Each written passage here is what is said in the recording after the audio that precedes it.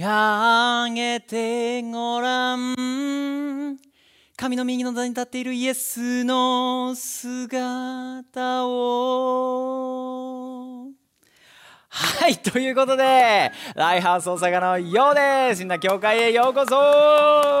よいしょ。はい、皆さん最高な一日過ごしてますかね。最高な1週間をねみんな過ごしていることだと思ってます。はい、じゃあね今、これはね結構長い間ねそのシリーズとして Be Happy Attitude というのをやってると思いますね。幸せな態度、ね、これを持つことについて、そしてマタイの5章からねいろんな、説に分かれてシェアしてると思うんやけども、今日は、ね、マタイの5章の10節から、迫害について、メッセージしていきたいと思います。迫害、ちょっと難しいテーマやね。迫害されてますかって、迫害されてますってなかなかそういう風にね、言う人はおらへんかもしれんけど、でもじゃあそれが迫害がどういうことなのか、ね、そういうことも一緒に含めながら一緒に話していきたいんやけど、まずはねマタイの福音書5の10、ここには神の御心に従ったために迫害される人は幸いです、神の国はそういう人のものだからです。難しいね。迫害されてる人は幸いですって絶対普通じゃそういう風に思われへんと思うけど、でも、ね、クリスチャンとしてイエスを信じてるなら迫害の中にあったとしても幸せでいられる、ね、幸せな態度を持つことができる、ね、今日はそれをメッセージしていきたいと思うので、ぜひね一緒に受け取って励まされていってほしいなと思います。では今日のメッセージタイトルこちらです、ね、天にある喜びで満たされよう。イエー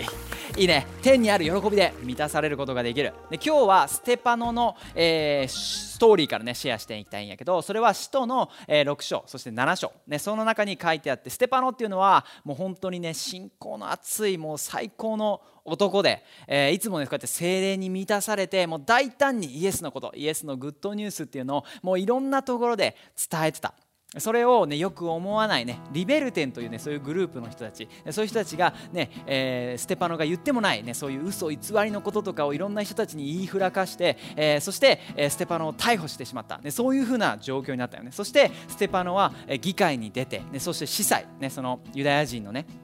偉い人の前に出て、証言をすることになってしまった。でそれをね通してまたいろんな人たちがこう反感を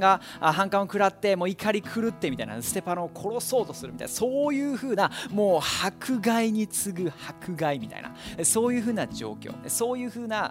ストーリーが、あるので、ちょっと今日はそれを通して、そのストーリーを通して俺たちが迫害ねそういう困難な状況の中でどういう態度でいるべきなのか、ぜひそれを、シェアして受け取っていけたらいいなと思います。はい、じゃあまずはそのストーリーを一緒に見ていきましょう。準備いいですか？よーいアクション。イエスこそが生ける神の子、俺たちが待ち続けたこの世界を救ってくれる救世主なんや。おい、こいつ俺たちの今先祖のことを怪我したぞ。こんなやつほっといていいんか。おい、捕まえて逮捕してしまえ。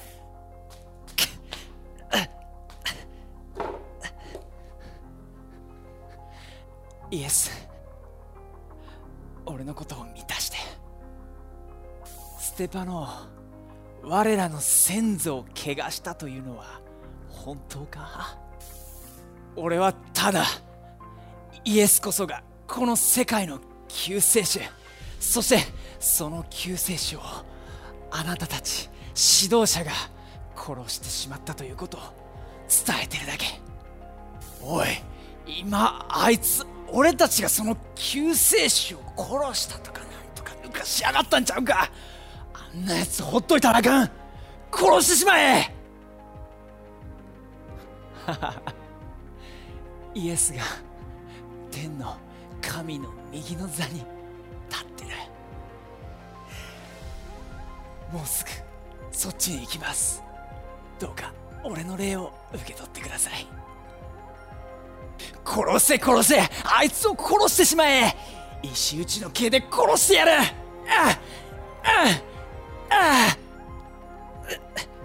どうか彼らを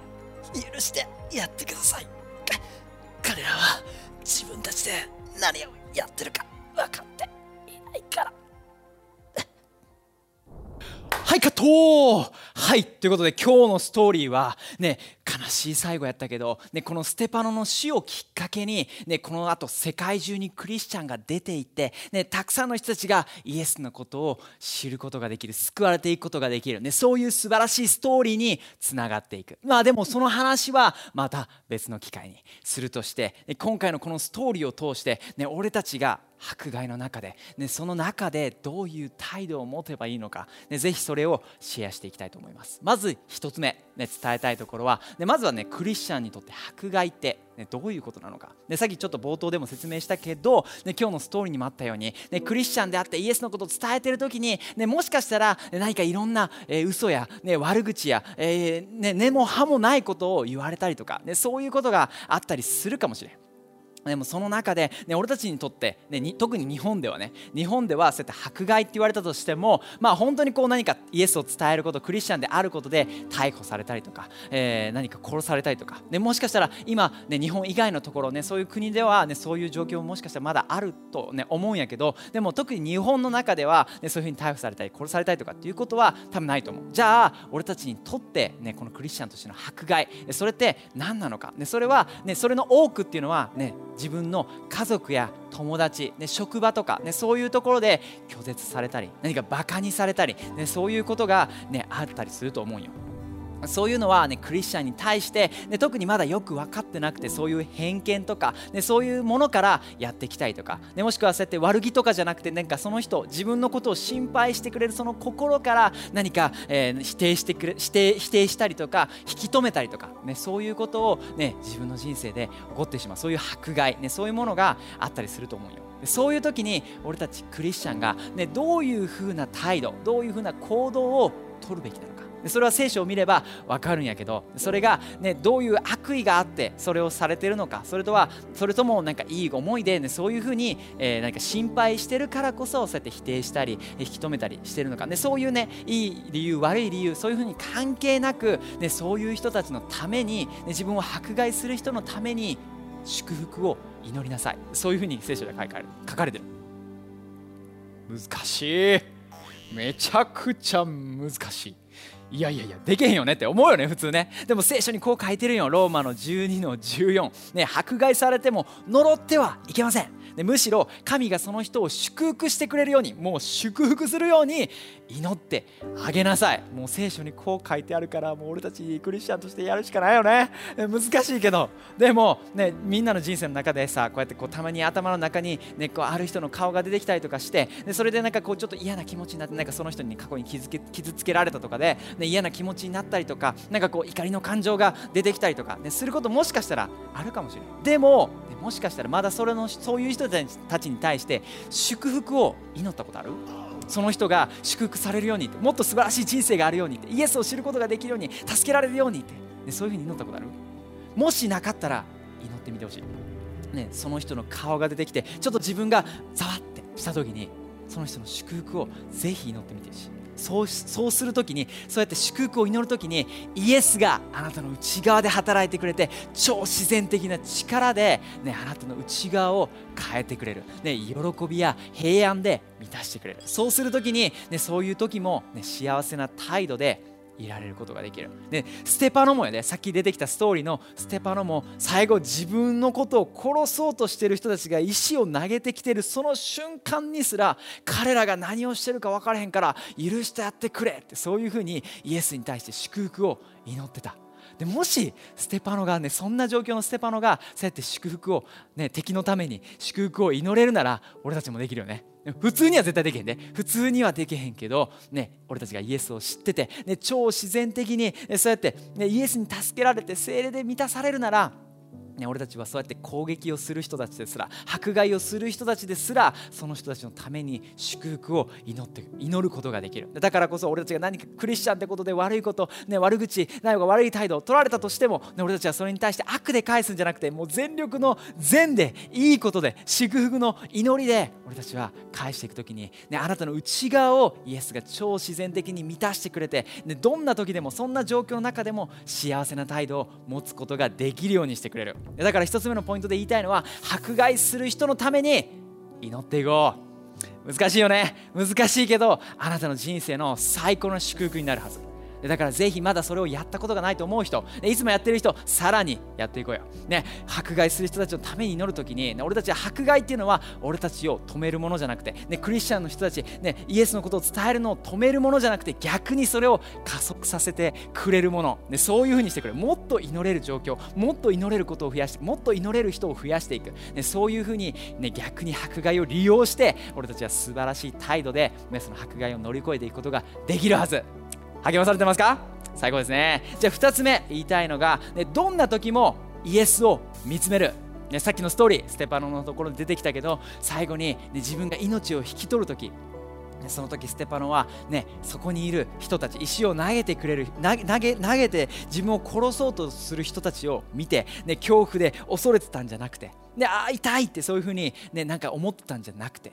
どんな時もその瞬間ですら天を見上げて、天にいるイエスを見上げて、天にある喜びを見つめてた。そんな状況ですらもうステパノは喜びで満たされてた。もうそんな迫害を受けて、攻撃を受けている真っ只中の中で、ステパノは超自然的な力を通して幸せな態度を持つことができた。これすごいことよね。だから俺たちも、家族や、友達や、仕事、職場の中で、人間関係の中で、そうやって、クリスチャンであることで、クリスチャンをイエスのことを伝えることで拒絶されたり、バカにされたり、そういうことがあるかもしれん。何か正しいことをしようと思ってやってる時にバカにされたり、拒絶されたり、そういうふうなことを経験してるかもしれへん。でもそんな中で、ステパノが、そうやって殺される瞬間ですら天を見て、天にいるイエスを見て喜びで満たされたように、俺たちもどんな迫害、どんなことを、状況から受けたとしても、俺たちは喜びの態度、幸せな態度を持つことができる。この世界に俺たちが幸せを求めるなら、それは完全に幸せになることはできへん。幸せを受け取ることはできへん。それをするなら、周りの人たちの反応に俺たちの幸せっていうのは左右されてしまう。でも俺たちがどんな時もその完璧な天国、完璧な天にある喜びを見つめる時に、俺たちは超自然的な力を通して幸せな態度をどんな状況の中でも受け取ることができる。めっちゃ最高よねこれね。みんなの励ましになってると思います。で俺自身ね、一番最初に働いた職場で、そこの職場で、ちょっと難しい、状況だったよね。なんかこういろいろ従業員に対してちょっと暴言があったり、もしかしたら暴力的なこともあったりとかするような状況で、俺自身もね働き始めた時にもうすでにね自分がクリスチャンであること、それを伝えてたからね、クリスチャンであることをすごいバカにされたりとか、そういうこともたくさんあったよね。なんか挨拶しても、無視されたりとか、そういうこともいろいろあったんやけど、でもその中で、どんどん俺の働くモチベーションがこう下がっていって、もう生きたくねえなみたいな、朝起きてもめっちゃ憂鬱で嫌やなとかって思ってた時に、でもジャーナルで、神様の聖書を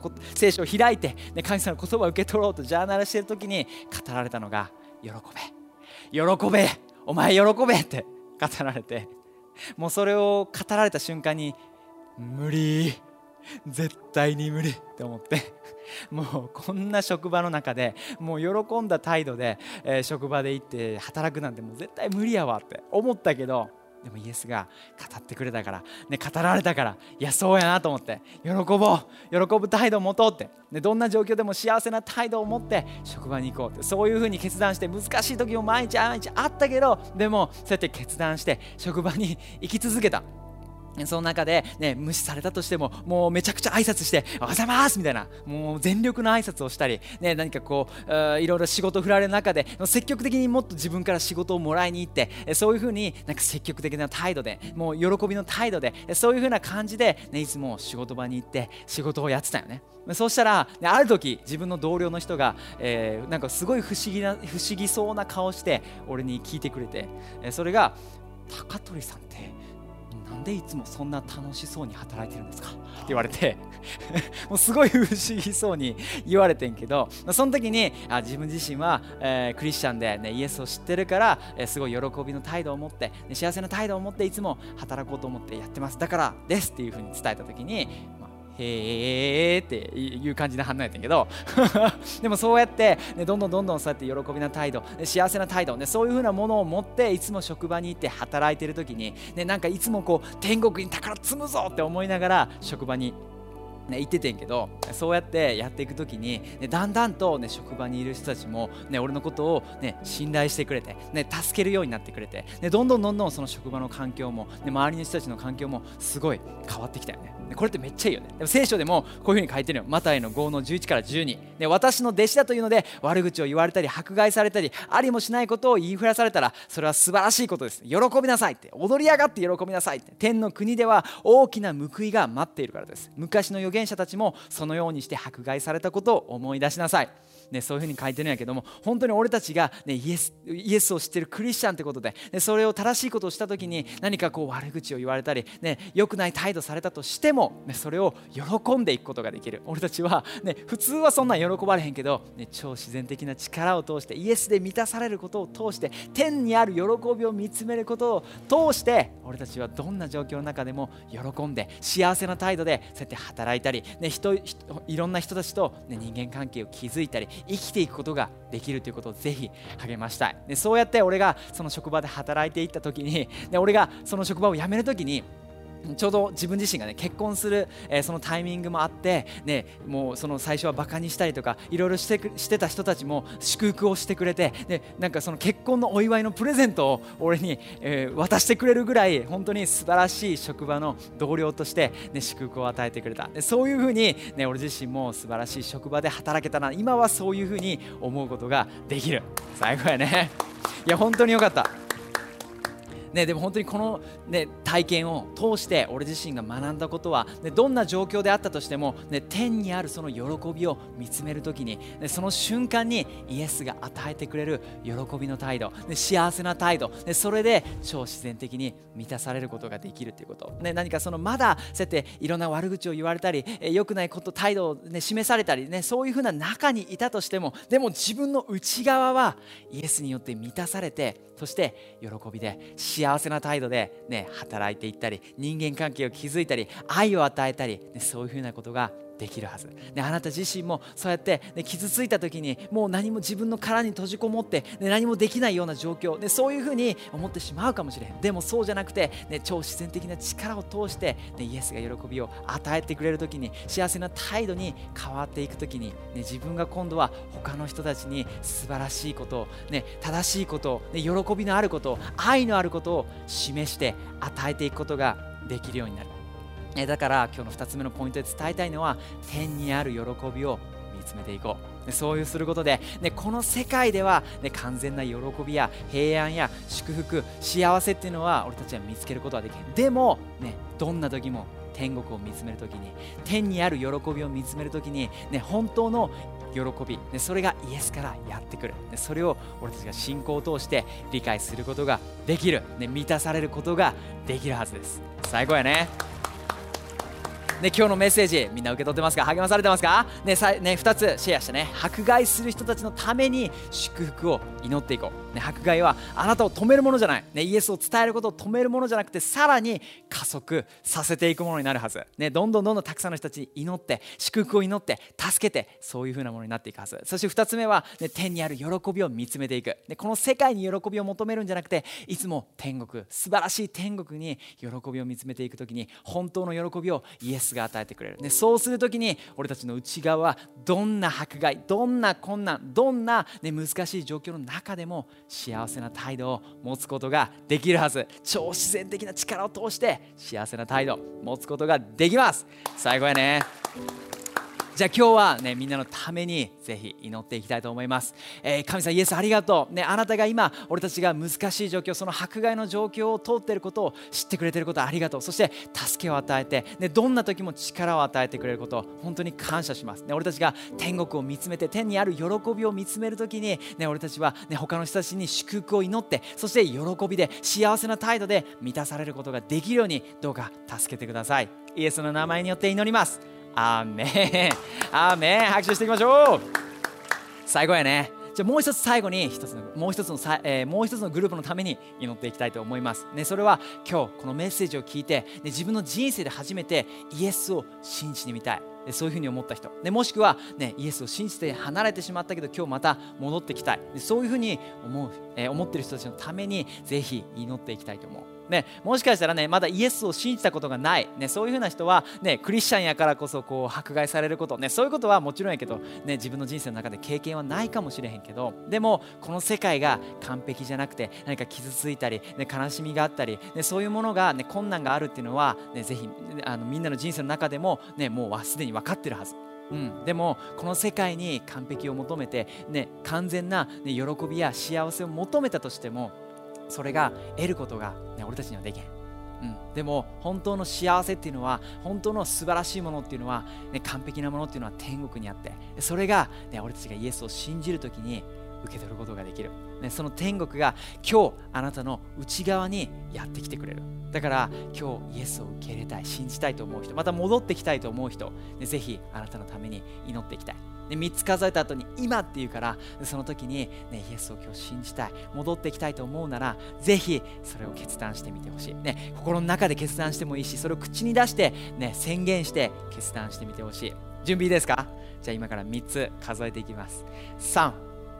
2、1。今心の中、もしくは口に出して言ってみてほしい。イエスを信じる、戻ってくる、その決断してみて。イエーイ、最高の決断です。めちゃめちゃ最高です。みんなで一緒に、これを見てるみんなで一緒に喜んでいきましょう。イエーイ、本当に今天国でも最高の喜び、最高の幸せで満たされてます。あなたの決断によって、天国は喜びで満たされてます。最高やね。はい、じゃあぜひ今決断してくれた人、イエスを信じる、戻ってくる、その決断した人はぜひこの祈りを、受け入れる祈りを一緒に祈っていこう、今これを見てくれてるみんなで一緒に祈っていきましょう。準備 OK ですか？じゃあ目を閉じて、一緒に祈っていきます。せーの。イエス、あなたを信じるよ。私を許してくれてありがとう。私の人生に入ってきて、そしてあなたについていきます。もう一回拍手していきましょう。イエーイ、最高やね。本当にイエスがあなたの人生をこれから素晴らしい本当の喜び、幸せな態度を与えてくれて、最高な人生を、計画を用意してくれてます。だからぜひあなたの決断を俺たちにも教えてください。そのリンクがシェアされるから、それをクリックして、あなたが、どういうふうなストーリーがあって決断したのか、そういうことを教えてください。そして俺たちと教会とつながって、あなたがもっと教会や、そしてイエスと神様とどうやってもっとつながって成長しているのか、成長していくことができるのか、それをぜひ、シェアして一緒にこれからも成長して助け合っていきたいなと思います。はい、今日も本当に教会参加してくれてありがとう。イエーイ、最高な一日を過ごしてください。ではまた最高な1週間を過ごして、来週またお会いしましょう。ありがとう。バイバイ。